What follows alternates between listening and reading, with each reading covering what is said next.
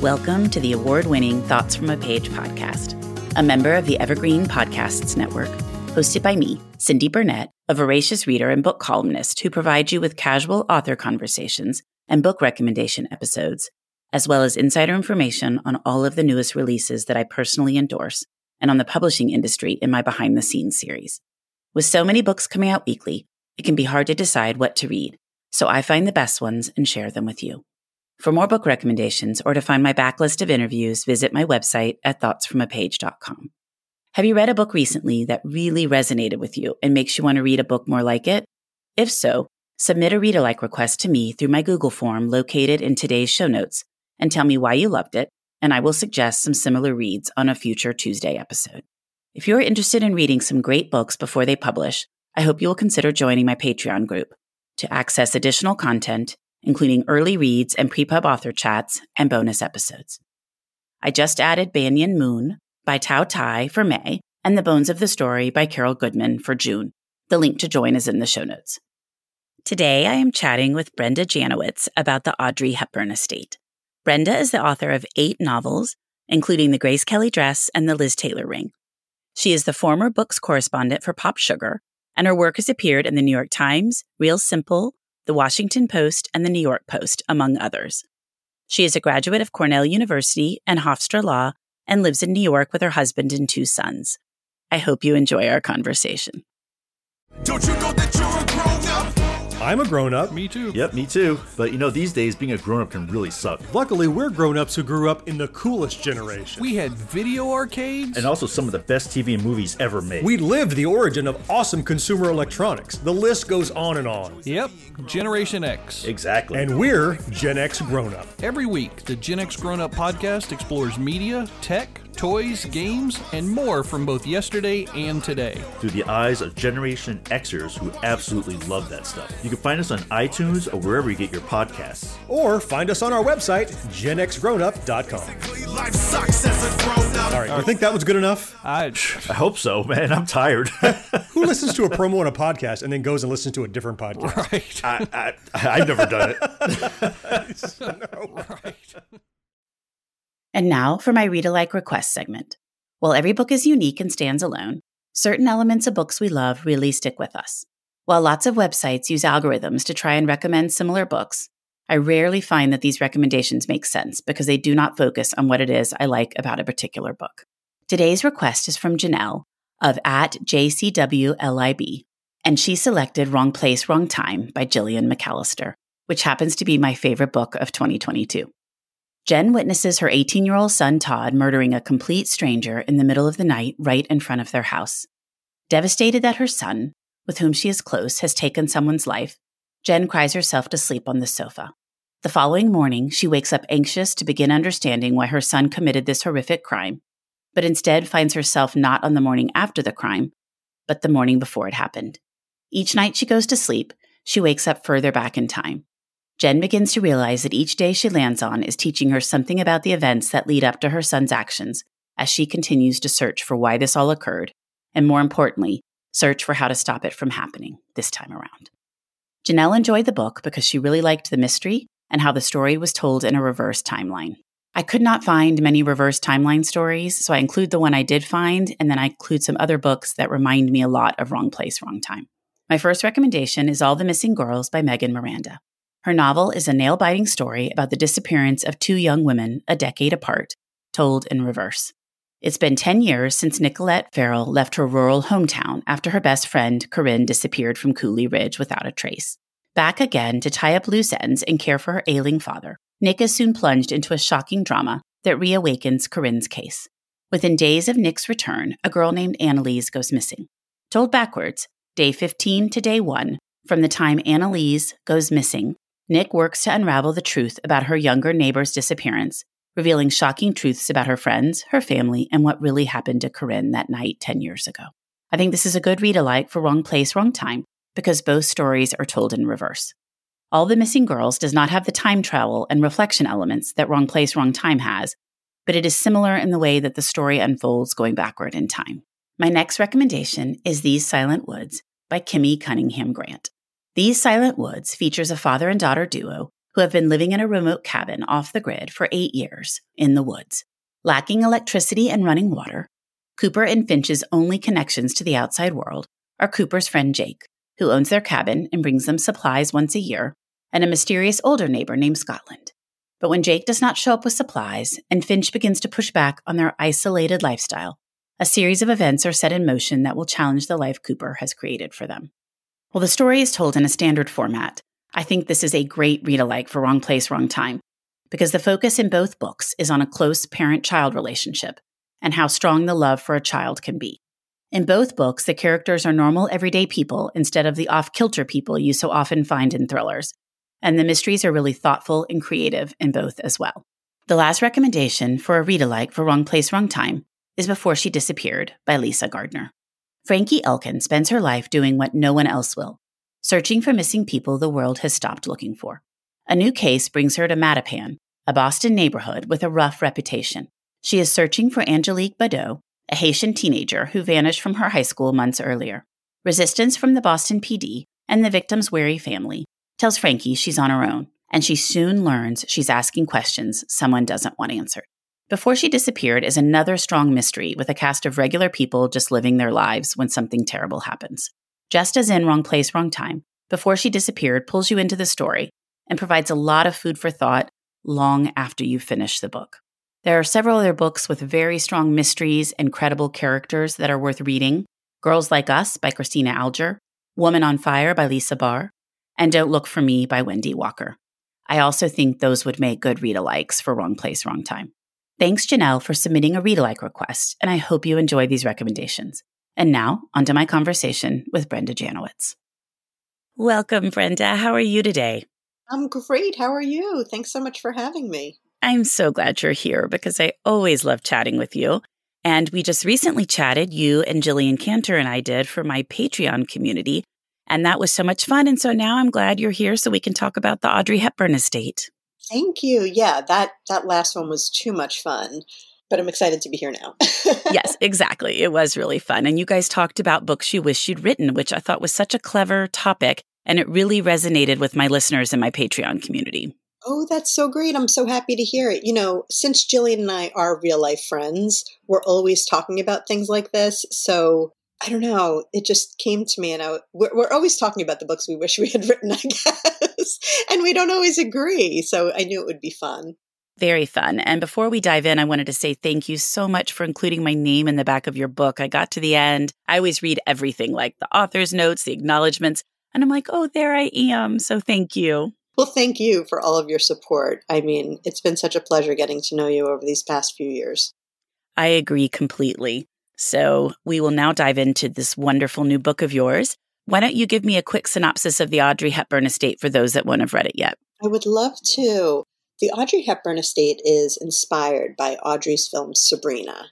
And so it's the story of a woman who goes back to the home where she grew up just as it's being ready to be set for demolishing.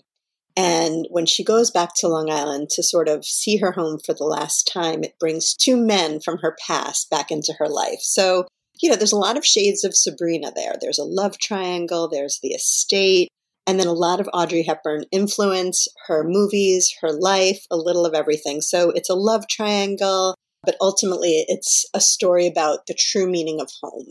And you have a wonderful author's note at the end where you talk about all the different inspirations from Audrey's life. And I wanted to make sure I highlighted that because I had so much fun reading through that and going back and forth at the end and, you know, going back to the chapters and thinking about the different things you include. And that must have taken a lot of time, but I'm glad you did that. Thank you. Yeah, it does take a lot of time, but I'm glad I did it too because, you know, this habit of the Easter eggs, it began with the Liz Tailoring, my last book, and it was actually Jillian Cantor. She was helping me with revisions, and I don't remember exactly what we were talking about, but she was sort of like, why is it this and not that? And I said, oh, well, that's because Liz Taylor, you know, whatever little factoid I was inspired by. And she was like, oh, that's fun. That's the sort of thing readers would like to hear. Maybe, you know, you should write down a few of these for when you're on book tour.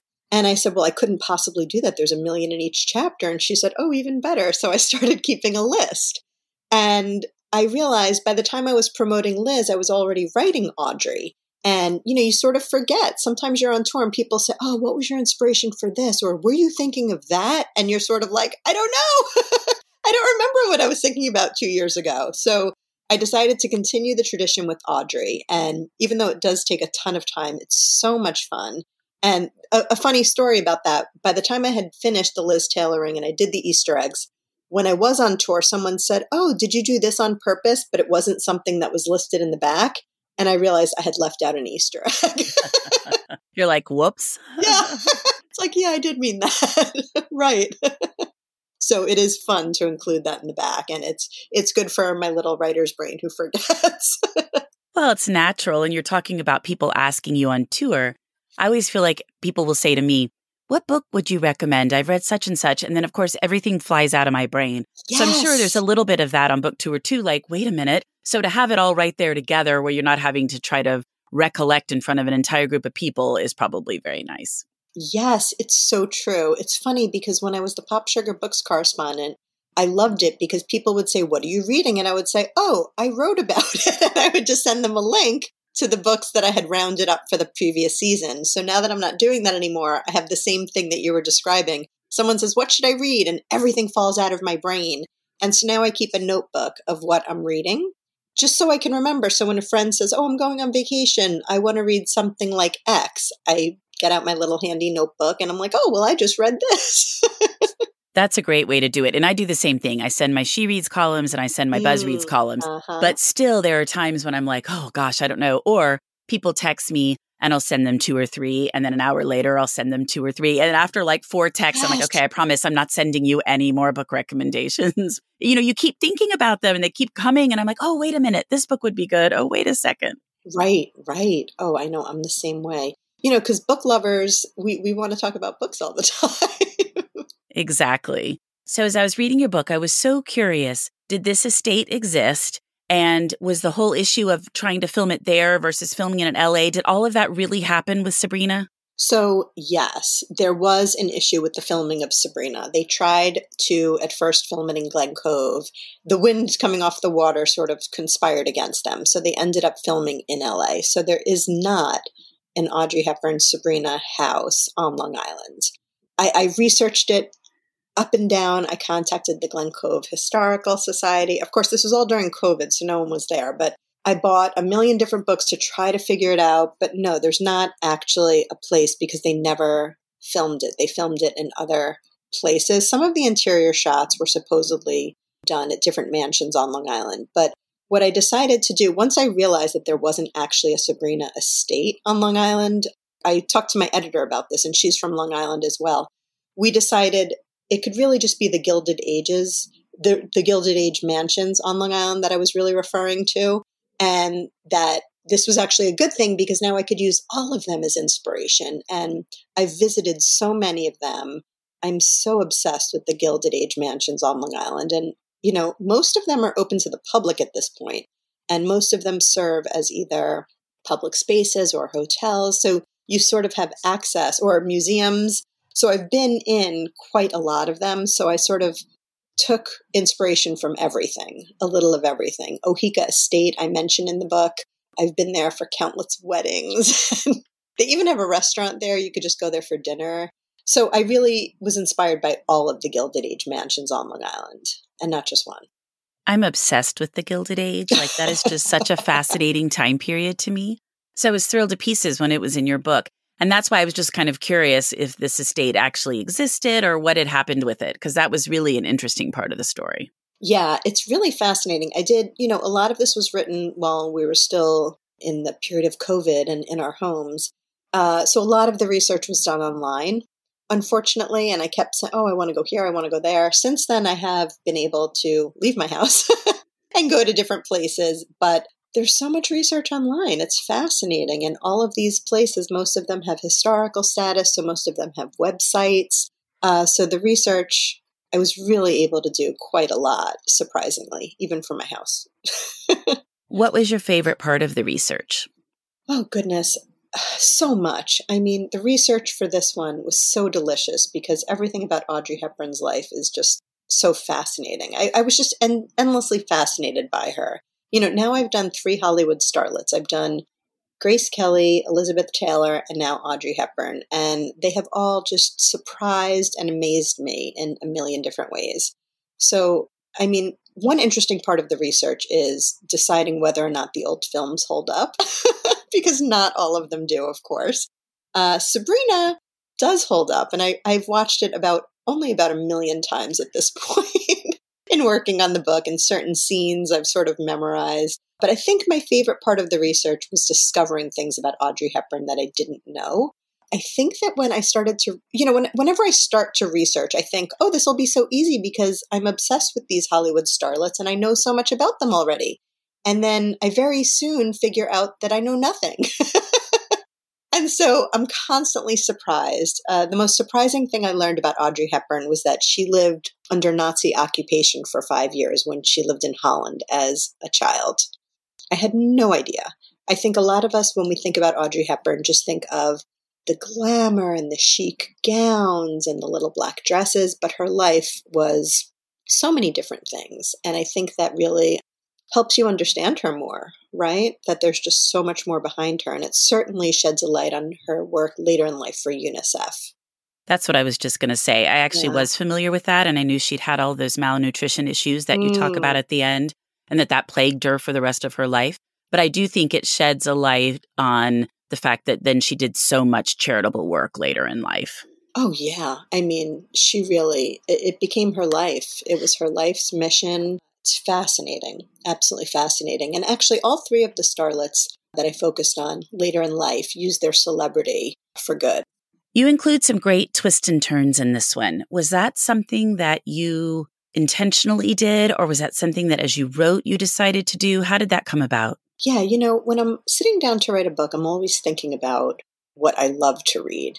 And I want to infuse my books with that same sort of feeling that I get when I'm reading other books that I love. And I guess I do love being surprised, and I do love the twists and turns. So that was something I really was focused on infusing into the book, sort of these twists and surprises. And I guess, in being inspired by Audrey, I was so surprised by so many things I'd learned about her. I wanted that feeling of surprise to be in the book.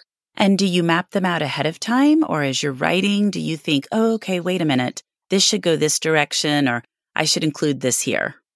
I wish I was one of those writers who could outline and be really careful about it and not waste time by just writing herself into corners. But unfortunately, with these last 3 books I've written, I just sort of wrote them and then worried about it later. So it's a lot of free writing and just learning who the characters are and figuring it out as I go. But then that makes the second and third drafts so much more difficult to do because there's so much work involved. So yeah, unfortunately, I did not know where I was going with this book. I think I had a sense of the ending at one point, but I really was sort of writing with each of these 3 books. I really sort of wrote it just out of nowhere. And then on the second draft, I said to myself, okay, now let's outline and figure out where everything actually belongs. And that's when the heavy editing really came into play. And when you made sure all the twists and turns would make sense and play out correctly. Well, right. And they have to be spaced out. You can't have all your twists right in the beginning or, I wanted twists sort of throughout.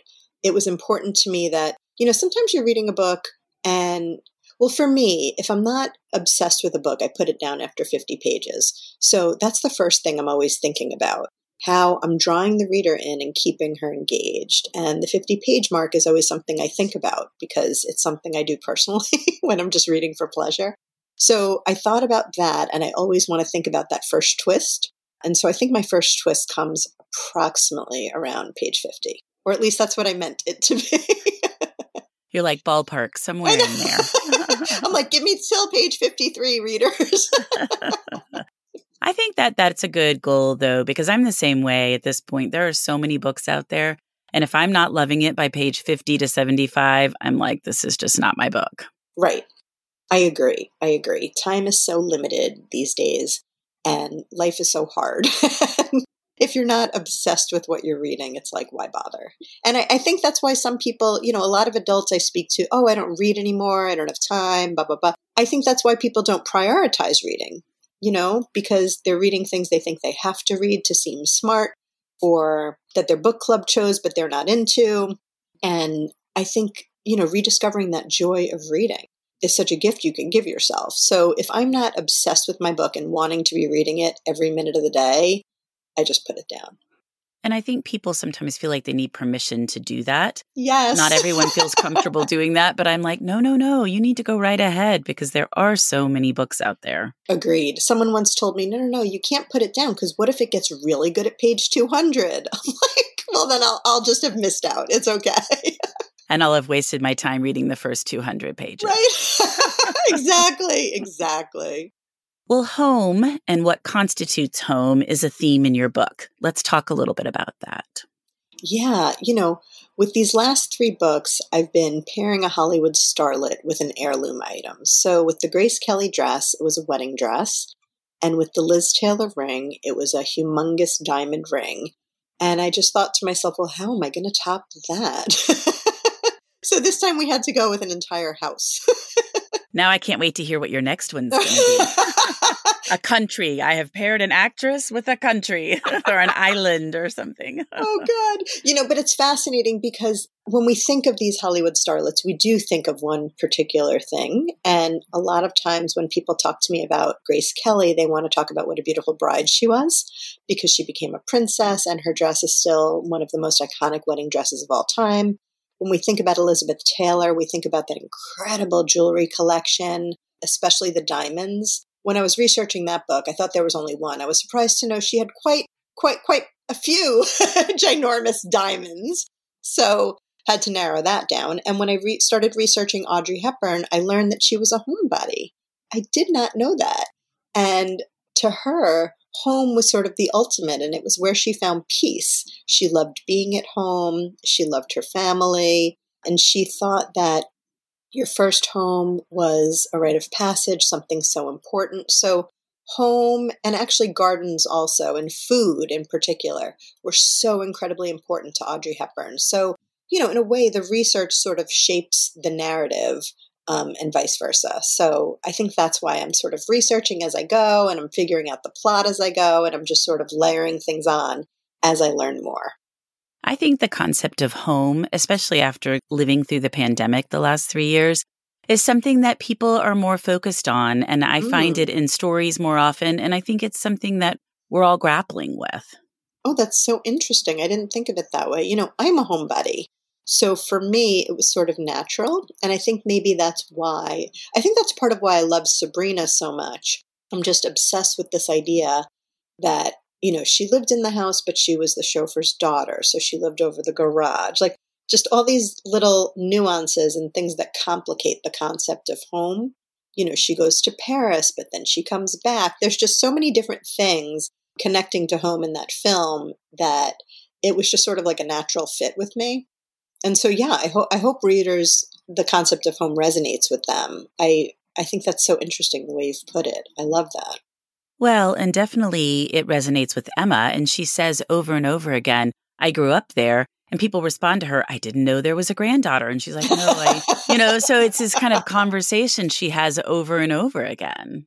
Yeah. I mean, you're always sort of when you're writing a book, you're always sort of like grappling with your characters and yourself and what you think. And one of the things that I was really exploring in this book is our tendency to make the same mistake over and over again. With the Liz Taylor ring, one of the things I infused in that book was the stories, like the family lore we pass down and the stories we tell each other. But for Audrey, I think it's more the stories we tell ourselves, because Emma does have such a strong sense of so many different things. And these 2 men in her life and her friends also sort of are constantly challenging that, that sort of perception she's got. But a lot of the things that we form as children, it's hard to let go of. So sometimes the things you think as a child are sort of so important or meaningful. When you're an adult, sometimes those feelings change. But sometimes you maintain them because they remind you of certain things. And I think that's what kept happening to Emma. She associated it with her father and a happy childhood and running all over the estate. And she just had a hard time kind of moving past that. It's interesting because my parents, so we moved a lot growing up, and my parents lived in the last house that they lived in for 22 years, but it was when they were older. And when they were having to move into assisted living, it was really hard for my mom. Like she did not want to give up that house. And I think a lot of it was more tied to moving into assisted living. It was really actually independent living. And then they moved, but she just didn't want to give up the house. And I've never really had that feeling, I guess, because we did move a lot. And so it doesn't really matter. A house is a house is a house to me. And so I had a hard time kind of understanding how tied she was to the house. And when the people bought it, they made all these changes and she hated that. And so, it was just interesting because it really made me think a lot about her while I was reading your book. That's fascinating. Yeah, it's just making me think, because I was thinking about that a lot when I was writing the Liz Tailoring, because a lot of the stories people were telling me about jewelry handed down was that, maybe it was put into a different piece and the person who had given it to you, no, that's a necklace, not a bracelet. But yeah, home is the same way. I was recently, I had to attend a funeral and I drove by my childhood home. And I said to my husband, take a picture. And I was sort of like telling him, well, when we lived there, we didn't have that.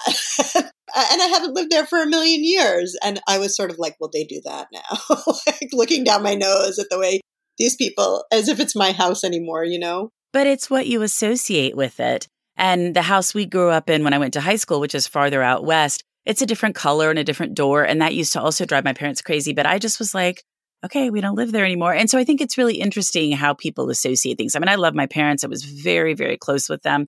So it's not a sense of, I didn't have a great experience growing up. It's more just, I think I tie myself to the relationships and they were tying themselves also to the place. And some of it's generational, I think, too. Yeah, that's true. I've spoken to a lot of people about this concept of home, because one of the questions was, why would Emma be so upset when she learned that the estate was going to be demolished? And I didn't think that required explanation. I just like, why wouldn't you be upset? And that was a question. So I asked readers while I was finishing up my Liz Taylor tour, and everyone I spoke to was like, of course you'd be upset. Someone came up to me. She said, that actually happened to me. And I was hysterical and she just like couldn't get over it. I think it can be a really emotional thing, not just passing the house down, but seeing it destroyed. It's like a completely different thing. Especially something like this estate. I mean, I do understand that. Something built in the late 1800s with all of these Gilded Age touches.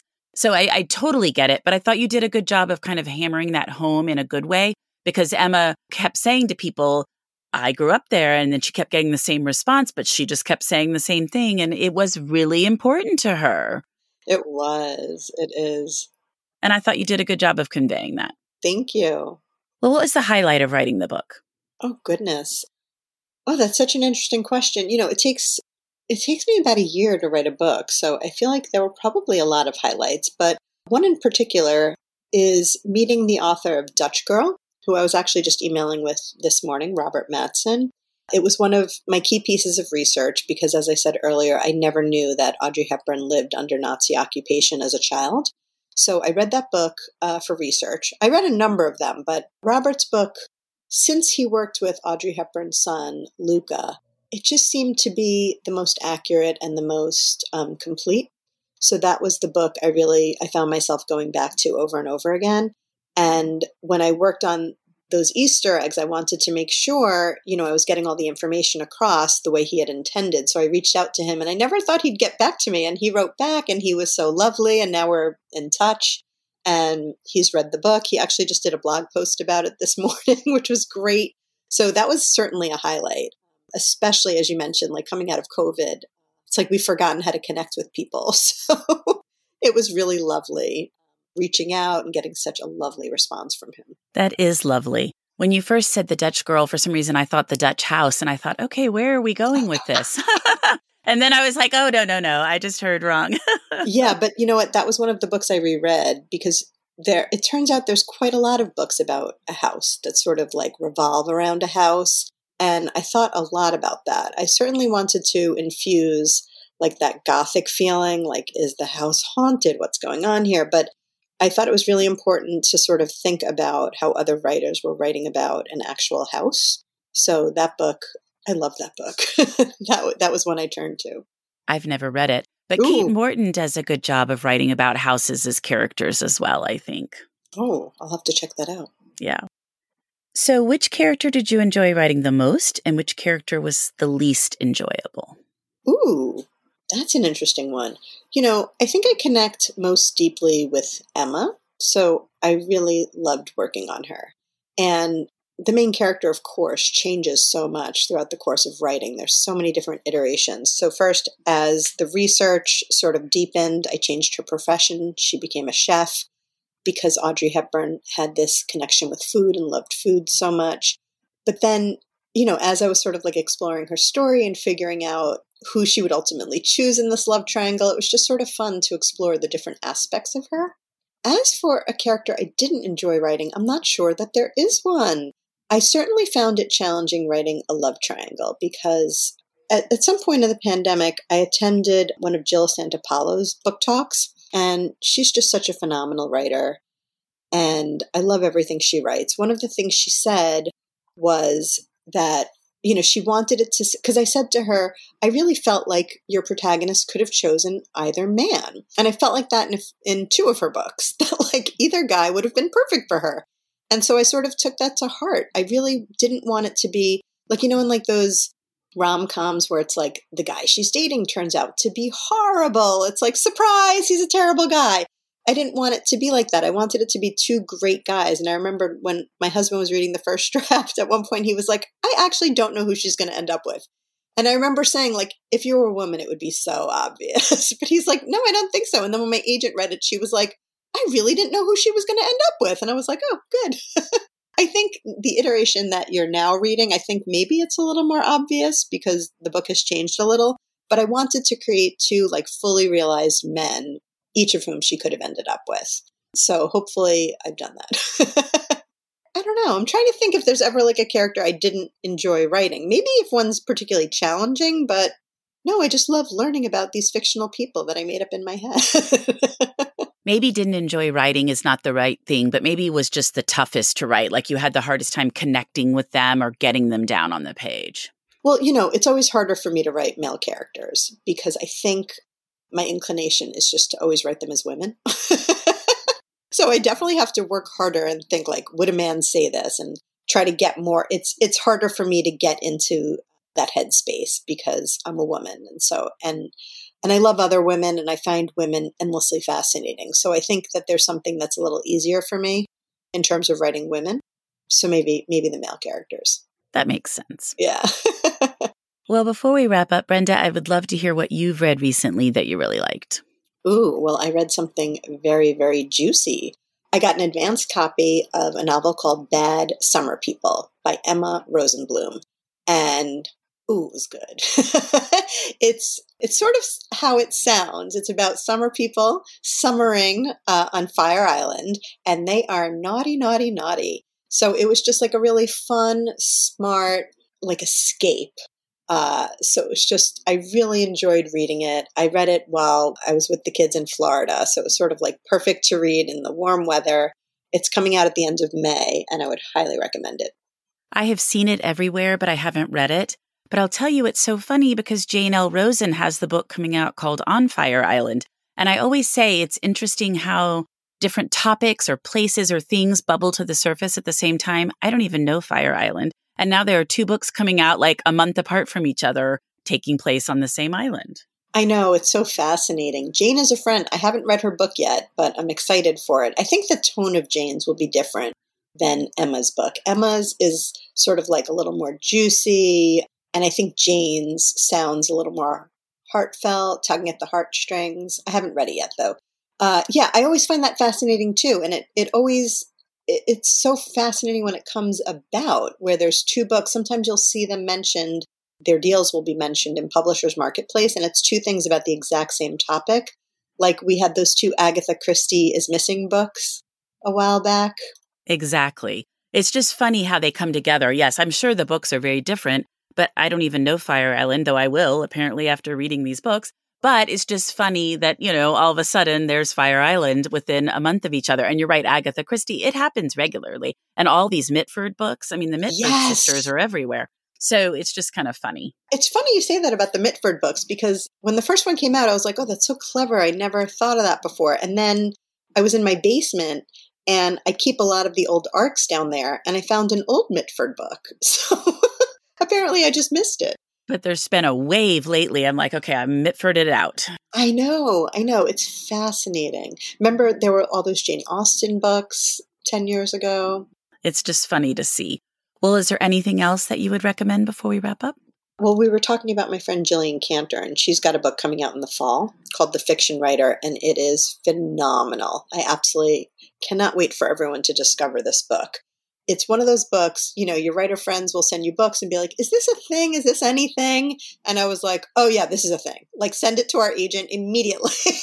And she was like, I don't know. I'm like, oh no, I know. It's fantastic. And, in the editing process, it's only gotten better. So I'm really excited for everyone to discover that one too. I can't wait to read that. When she was talking about it in our conversation, I thought that sounds fantastic.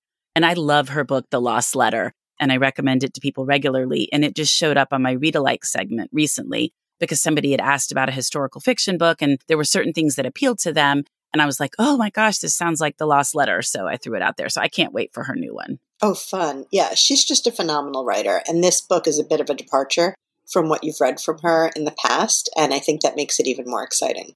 That's awesome. Well, Brenda, thank you so much for taking the time to talk to me again today. I always love chatting with you, and I'm glad you came on the Thoughts from a Page podcast. Thank you for having me. This was great.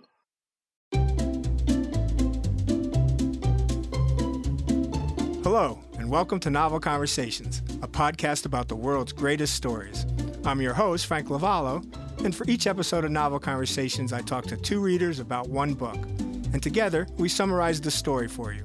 We introduce you to the characters, we tell you what happens to them, and we read from the book along the way. So if you love hearing a good story, you're in the right place. Our 9th season is coming this fall. Tune in to hear from some of the all-time great authors, Charles Dickens, Jules Verne, F. Scott Fitzgerald, and more.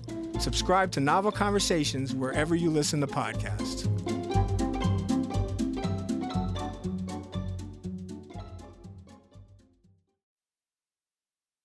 Thank you so much for listening to my podcast. If you like this episode, and I hope you did, please follow me on Instagram at Thoughts from a Page. Consider joining my Patreon group to access bonus content and support the podcast. Tell all of your friends about the show and rate it or subscribe to it wherever you listen to your podcasts. I would really appreciate it. The book discussed in this episode can be purchased at my bookshop storefront, and the link is in the show notes. I hope you'll tune in next time.